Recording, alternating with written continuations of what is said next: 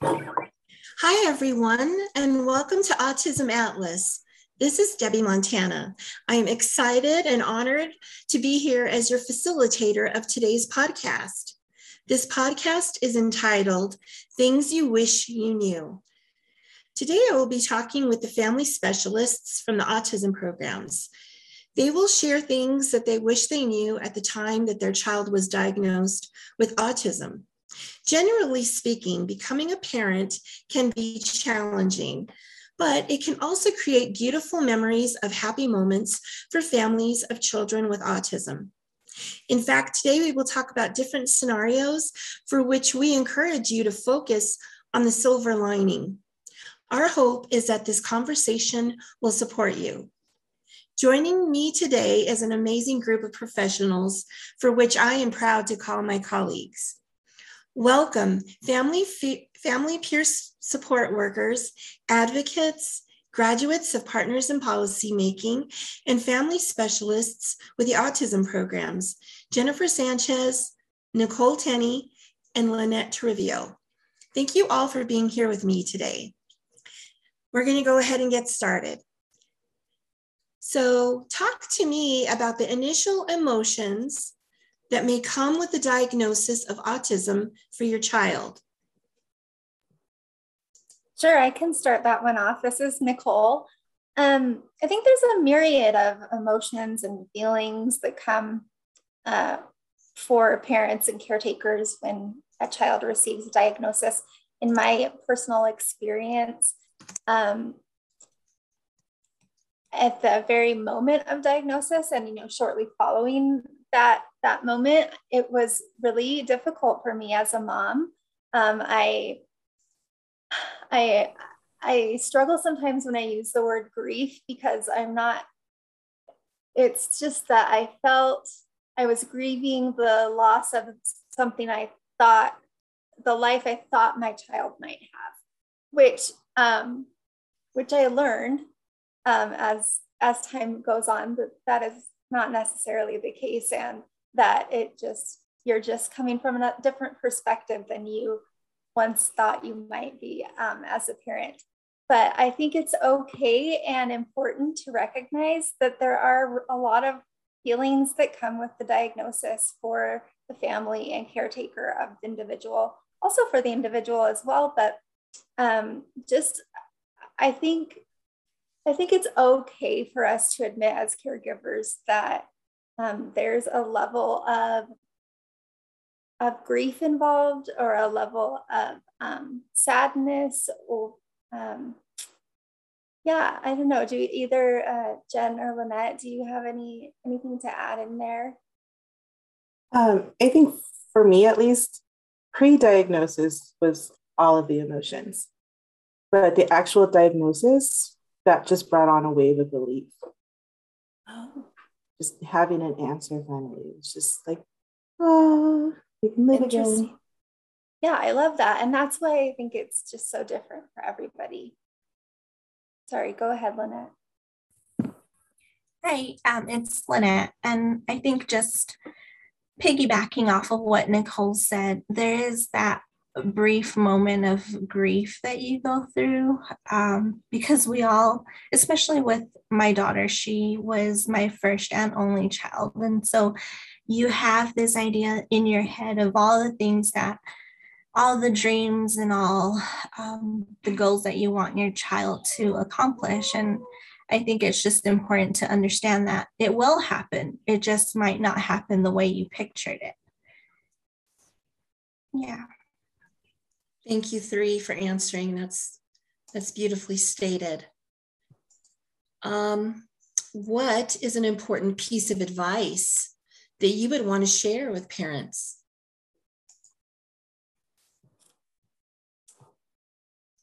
This is Nicole again. I will chime in here and say I love when I'm reminded to presume competence. We're always, I think that's just so important to remember that, like, oftentimes children will rise to the occasion. But we have to set that bar. And so I think that's a piece of advice that I would give parents, is just to always assume competence and always assume that there's more learning to be done. There's always more coming. Thank you, Nicole. If you had an opportunity to go back in time, is there anything that you would have done differently? This is Nicole again. I've had a lot of time to think about this, and I think that, yes, I do. I have a 9-year-old son with autism, and I do wish that I had, in those earlier years, spent time in the moment with him rather than trying to navigate things that may or may not be issues in the future, if that makes sense. So I think I wish I would have found a better balance of, living in the present, enjoying him in the present, and also finding a healthy balance of planning for the future. And so, yeah, I saw you nodding your head, Jen. I totally agree. Yeah. Sorry, working from home late. But yeah, I think that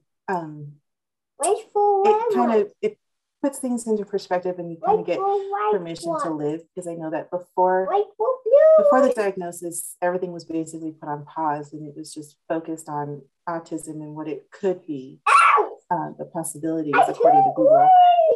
And so once we get that diagnosis, like I said, for me, it was just a relief of like, okay, we can do this. We can move on now. Yes, definitely. Yeah, I think all of us can understand and appreciate the whole balance of it all. And I believe I think looking back, probably for you all, it's easy to look back and think, oh, I wished I had done this a little differently. But I think just knowing you three on a personal level and on a level as being colleagues, I think that y'all are very strong. And I think it's probably from the experiences that you share and bring to the table. Nicole, did you have something you wanted to add?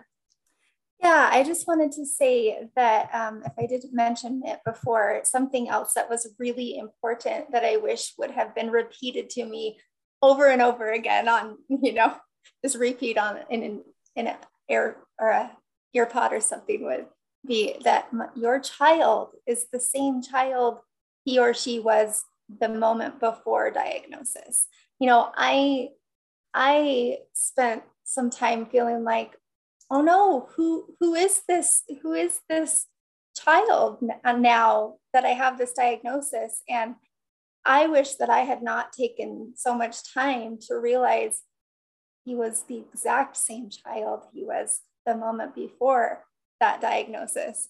And the same silly kid with all of the amazing quirks that we love about him, and all of the amazing interests that he has. And I guess I wish somebody might have told me earlier that it's not a sad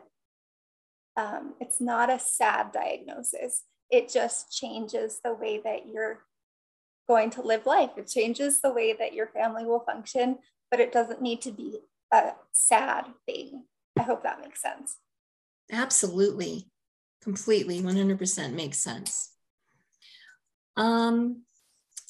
So moving along here, how did you find information and or resources about autism to help you during this time?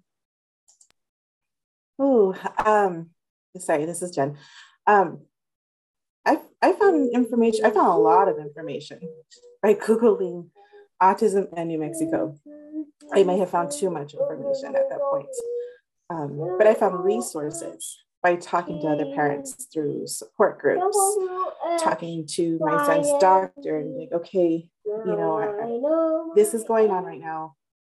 I don't know what to do, and having them kind of explain, okay, well, there's some options out there, or he was seeing a speech therapist before we got the diagnosis. So talking to the therapist, I'm like, okay, we're having some problems in this area, and I know it's not really speech, but could you maybe help me? And so reaching out in that method, every person basically became an arrow, just kind of giving me direction at that point. Okay. Caretakers often express wishing they knew how to navigate resources to support the new diagnosis. Is there any advice that you would give to parents who are facing obstacles in their search of where do I go from here? I think this is kind of a two-part. And the first part of it being is for new parents, you have to realize that you can't master something that you've never done, that you've never experienced before. And so you have to acknowledge that there are going to be obstacles. And in those times, you have to also remember that as isolating as life may feel at that point, you are far from alone in these experiences. And so your first step should always be reaching out outside of that and looking for that information. The second part to that was more of like a community responsibility, like what we're doing here, when providers and professionals and doctors, we have to make ourselves known. We have to share our experience and our knowledge so that those parents kind of have like a little light source to go towards. And, together we're breaking down these barriers and ultimately removing those obstacles. So it really is kind of a shared responsibility, I think. Yes, indeed. I love being part of that responsibility and helping families. So is there something that you have come to wish that you could have done differently with regard to your search for those resources or for your search for supports in general? It's going to vary from person to person. For me personally, what I wish I had done was kind of swallowed that pride pill sooner. Because before kids, I was never the kind of person who wants to go and ask for help. I always put all responsibility on me. And I finally came to an experience, like I mentioned, that I had never gone through before. I had no information to fall back on. So for me, I wish that I had kind of swallowed that pill sooner and asked and reached out quicker, and I probably would have gotten more answers. And who knows what path we could have been on. I don't think we did anything too wrong, but there's always, once you get to this point, there's always that what if anyways. Sure, absolutely. Nicole, did you want to add anything? Yeah, just to follow what Jen so eloquently stated, I think it sometimes, and it's a personal journey for everybody, but I think for a lot of caregivers, parents, it might be helpful to try and network with other families in similar situations. Sometimes that's a good way to find other resources and help each other navigate this special world we live in. That makes sense. Thanks, Nicole. Thank you both. Do you have any encouraging words that you wish you had heard when your child received the diagnosis? This is Lynette. So I think two phrases in particular come to mind. And the first one would be, "You are not alone." And the second would be, "It's not always going to be this hard." I think the time after a diagnosis can feel really overwhelming, and some of us may have had some sort of suspicion that there was something amiss with our child, or this might have been the first time any of us even heard the word autism uttered. And so I think regardless of how your journey began, you're not alone. When you feel like nobody understands what you're going through, remember that there's all these autism moms and autism dads and caregivers out there who know exactly what you're going through, who have been there. And I just also think that sometimes it can be hard to see the light at the end of the tunnel, especially when we're kind of knee deep in a meltdown, when we're having all of those emotions, and it can feel like this is never going to end. But it is. It's gonna get better. That's only something that we're experiencing in the moment, in the time being. And I promise you it will get better, and it's not always going to be this hard. And I think when we're going through those moments, it's a teachable moment. We know what to plan for the next time. And I think as autism parents and caregivers, there was a quote that I saw online, and it said, autism families or autism parents do way better research than FBI investigators. And I think walking into a room, especially when you're in a new situation with your child, we can look and see exactly where outlets are, because we have to bring iPads. We can see where an exit is because our child might bolt. But it's just, you learn to pick up on those little things, and your parenting style may change just to adapt to your little one. But it's those teachable moments that help you prepare for the next time. Wow, that was so powerful what you just said. Incredibly powerful. You know, I know that some of you have talked about support groups. I am curious if there are any benefits that you would like to share that you have experienced of having a support group, and how much of a difference does that even make for parents? And this is Lynette again. I did have a support group that I had up and running here within Cibola County. And we had a lot of families, not only families from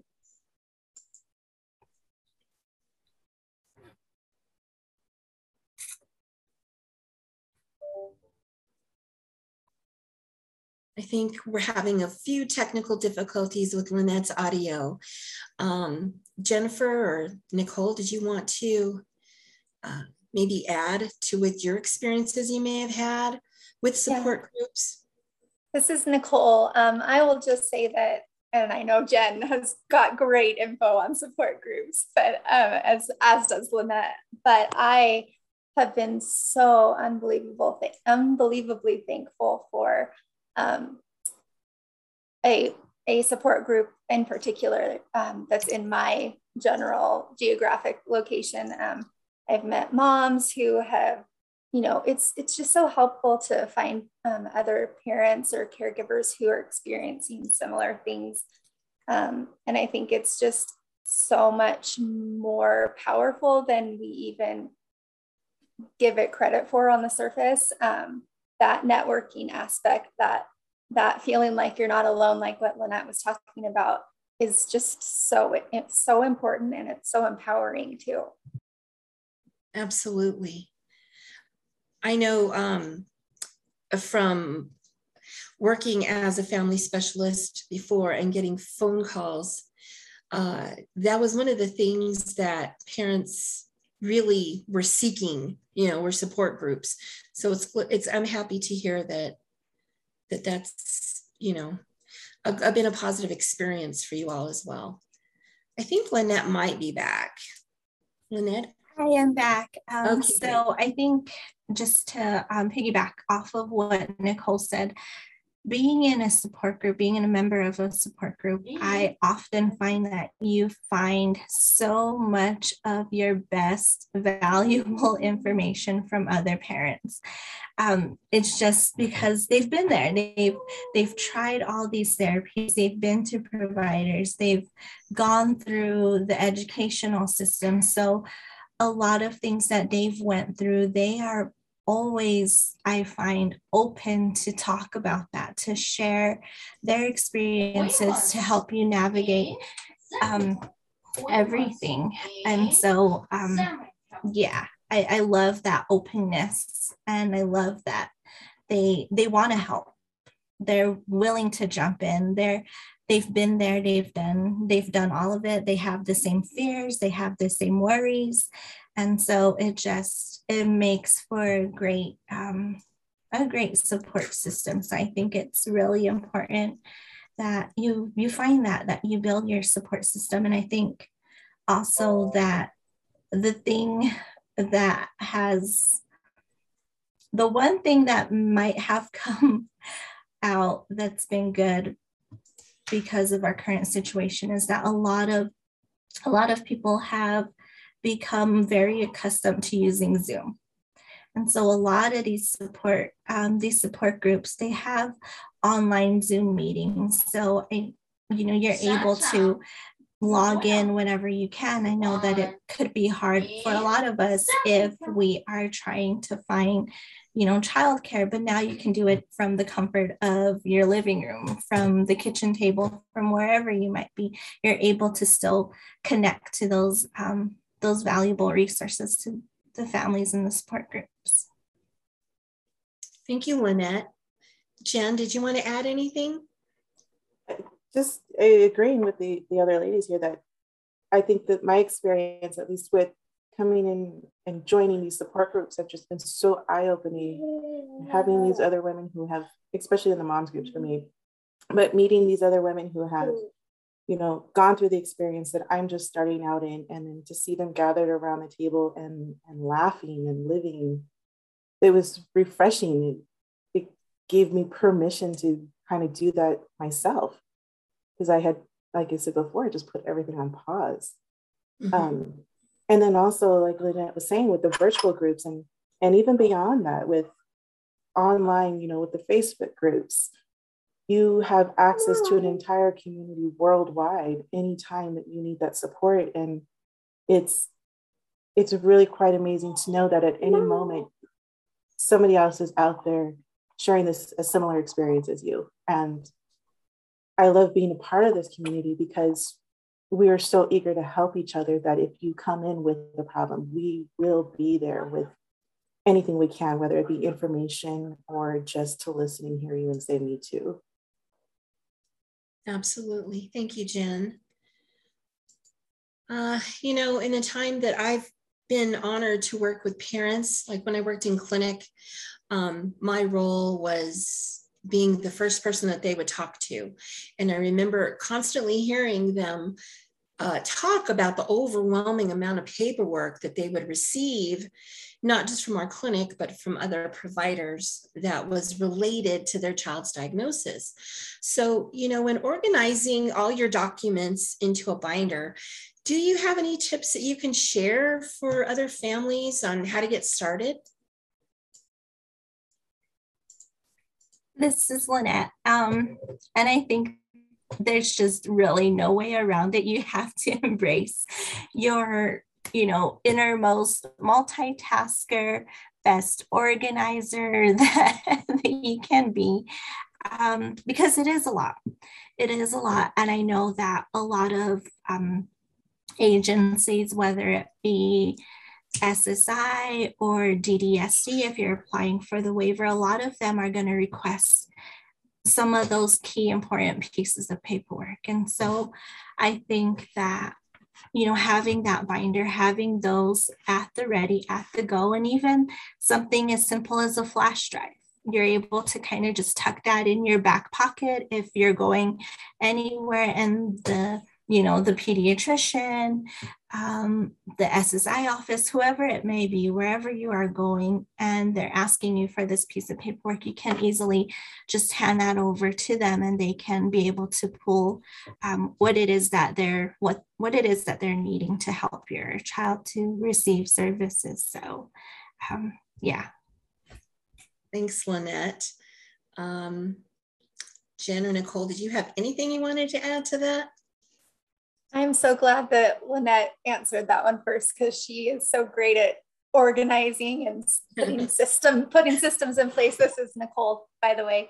I think that it sometimes is overwhelming for parents. Like, okay, what do I keep? Am I keeping everything, or like what's important, what's not? It's hard to sometimes discriminate or discern between like what, like, am I keeping another brochure, or like how do you decide what's important and what's not? And I think, again, that's going to vary for every individual, every family. But I think here would be a really great place to plug the fact that we're here to help you do those things. If you need some help from a family specialist to help you get organized, that's why we're here. And so, it's not, I know that it feels like, wait, start a binder of resources. That feels like how, like where, what do I even put in the first, what do I even place as the first sheet? Like some parents may feel that way. And so I guess what I would like to just communicate is that please reach out to us. We want to help, and we're here just for that specific purpose. So yeah. Mm-hmm. Thanks, Nicole. Sure. Jen, did you want to add anything? I do, mostly because I hate paperwork. So I know how important this paperwork is. It's actually incredibly valuable. That's one of the sayings in our world is, did you get it in writing? Because if you didn't get it in writing, it doesn't count. But what I want to add to that is, what's another important part of that is balance.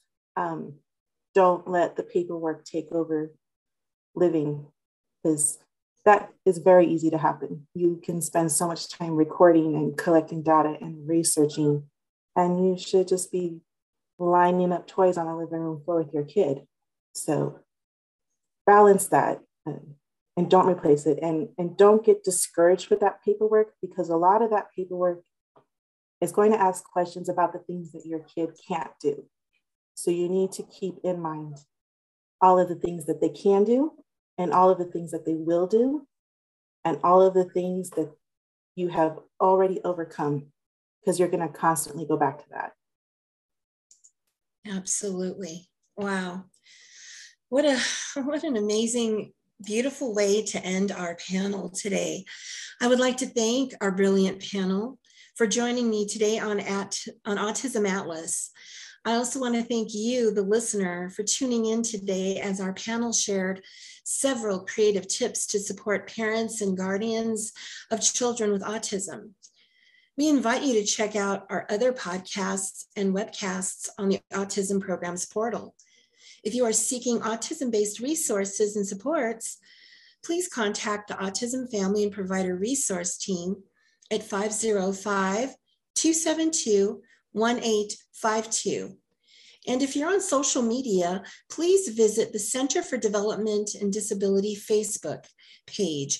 We are sure to share posts with you for links to access our webcasts and trainings. So please be sure to like and follow us. This is Debbie Montana with Autism Atlas, sending you wishes for safety, good health, and happiness.